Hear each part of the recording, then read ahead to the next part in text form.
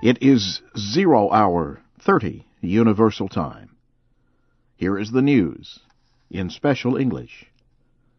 International peace negotiator Kofi Annan says Syrian President Bashar al-Assad has agreed to begin withdrawing forces from areas of major protest by April 10th. Mr. Annan told the UN Security Council that President al-Assad agreed to stop moving troops toward population centers in Syria immediately. The agreement also calls for rebel forces in Syria to accept a ceasefire within 48 hours of the April 10th deadline. Russian Foreign Minister Sergei Lavrov says exact dates for action rarely help. Susan Rice, the American ambassador to the UN, says Syria has made and broken promises in the past. In Burma, pro-democracy leader Aung San Suu Kyi says she hopes the elections held on Sunday mark a new time for the country. Burmese state media say early election results show her opposition party has won 40 of the 44 seats in the elections for parliament. Her National League for Democracy party had said earlier it had won 43 seats. The party, formed by the ruling military last year, continues to have a large majority in parliament. Aung San Suu Kyi told supporters in Rangoon Monday she hopes the election results force the government to listen to the people. In Pakistan, the 3 wives of Osama bin Laden and 2 of his daughters have been found guilty of living in the country illegally. A judge sentenced them to 45 days of house detention. He also ordered that the women be returned to their home countries. A source familiar with the case said last week that Yemen's government is willing to receive the youngest wife, who is Yemeni. But Saudi Arabia has been resisting the return of the other 2 women. NATO is disputing Taliban claims of responsibility for attacks by Afghan security forces on NATO troops. NATO spokesman Brigadier General Caston Jacobson in Afghanistan said militants are not responsible for most of the attacks. Instead, NATO blames personal disputes and the pressure of war. The NATO spokesman says the number of attacks is low, considering that there are hundreds of thousands of Afghan and NATO troops in the country. In northern Afghanistan, officials say 2 bomb attacks have wounded at least 23 people at a market in Baghlan province. Children, students, and police officers were hurt. Emergency officials in Russia say at least 31 people were killed when a passenger airplane crashed and caught fire shortly after takeoff. The airplane crashed about 35 kilometers from the western Siberian town of Tyumen as it traveled to the town of Turgut.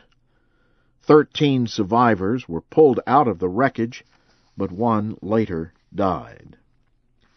This is the news in VOA Special English. American and Japanese scientists say they have found increased amounts of radioactive material across a large area of the Pacific Ocean off the coast of Japan. Scientists say some radioactive cesium levels in seawater are higher farther out to sea than next to the damaged Fukushima nuclear power center. A huge earthquake and tsunami destroyed the nuclear center in March 2011. The findings appear this week in the Proceedings of the United States National Academy of Science. Officials in Thailand are warning that there will be more attacks in the south. The warning came after police identified suspects in a series of bombings last week that killed 14 people and wounded more than 300 others. Police say attacks Saturday were the work of a rebel group operating in Yala province. Leaders from the Economic Community of West African States, ECOWAS, have decided to immediately begin financial and diplomatic restrictions against Mali. The decision came Monday after the military officers who overthrew Mali's democratic government failed to restore the constitution within 72 hours, as ECOWAS had demanded. On Sunday, the leader of the revolt, Captain Amadou Sanogo, said he was restoring the Constitution, but he refused to set a time for elections. ECOWAS suspended Mali from the group, closed borders between Mali and member states, and blocked the money flow to Mali from the area's central bank. ECOWAS also called on Tuareg rebels in Mali's north to stop seizing towns.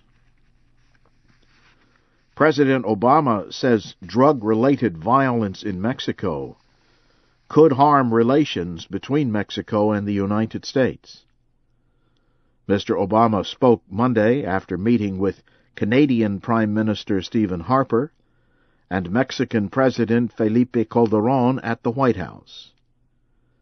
He said the United States has a responsibility to reduce the demand for drugs and to stop guns and cash from crossing the border into Mexico. President Calderón said Mexico cannot stop the violence without ending illegal gun trading. He called on the United States to restart a ban on assault weapons. He said drug violence increased when the ban ended in 2004. The three North American leaders spoke to reporters following their meeting. The Red Cross says Colombian rebels have freed 10 hostages held in a forest for 12 years or longer. Officials with the International Red Cross say the 4 soldiers and 6 policemen were flown from their jungle prison Monday to the city of Villavicencio.